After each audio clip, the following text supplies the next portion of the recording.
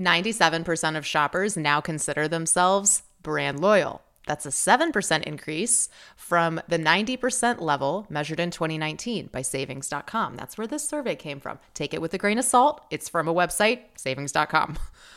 People don't want to be sold to. They want to feel safe. They want to feel heard.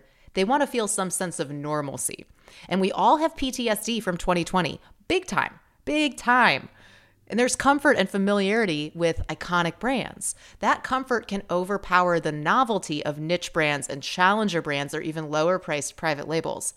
I also think major brands in CPG like Clorox had a shining moment, obviously, because even though you have a brand like Mrs. Meyer's or Seventh Generation, and they're good at cleaning, you don't feel like you really trust that that's some caustic bleach, just toxic, unnatural stuff that's going to seriously knock out any kind of pathogens in your home. You need to disinfect a pandemic.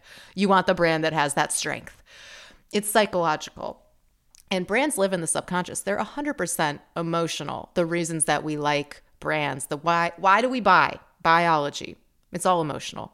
It's about the narrative and the storytelling, but also it's just about when you're in a pandemic or in a stressful situation, you kind of go back to basics and you want to decrease the cognitive load of making choices and trying new things. So I see why 97% of people are saying they're brand loyal, but let's think bigger. I mean, you've got big brands like I'm Apple loyal, I'm BMW loyal. Why do I love those brands? Did I get more brand loyal during 2020? I don't think so. I think I stayed about the same. And I'm definitely a brand loyal person. You probably are too. But you also find yourself gravitating back toward those brands that feel safe. Maybe they remind you of your childhood because they were brands that your parents always bought. I'm talking CPG brands, I'm talking toothpaste, I'm talking Coca-Cola. So the question is, what happens when things, I'm not going to say go back to normal, obviously, but we've got the vaccine rolling out. 20% of the US population is vaccinated. People are coming out of their homes. It's funny because here in Austin, you would never guess there was a pandemic going on. Everything's been open for months. We just live our lives like it's fine. Just throw on your mask and go. But then you talk to someone in California and they're like, oh, you guys, you're coming to visit? We haven't had a visitor since 2019. Are you sure that it's safe?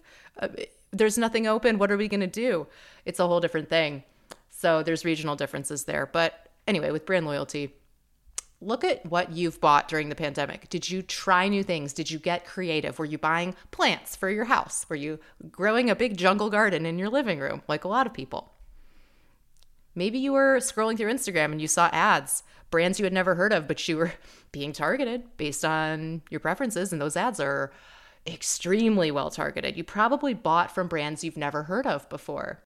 Because once you had those Maslow's needs met of safety, survival, food, Clorox, bleach, you were bored at home and ready to try something new.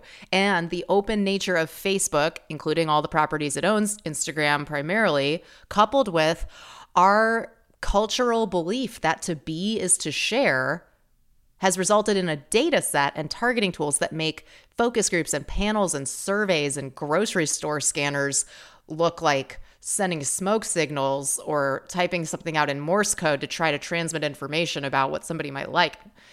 We're talking an exponential development here in the targeting, which actually creates opportunities to decrease brand loyalty. So take this survey with a grain of salt.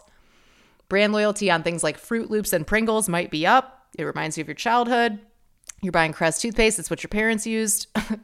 But you're also buying all kinds of new doodads and weird things for your house because, you know, during the pandemic, people are nesting. So it's kind of an interesting moment for this fear-based, sticking to the iconic brand loyalty, what feels safe, familiar, and trustworthy versus kind of experimenting and also having disposable income. I mean, where's that stimmy check going? Buying plants, buying furniture, nesting. That's what people are doing.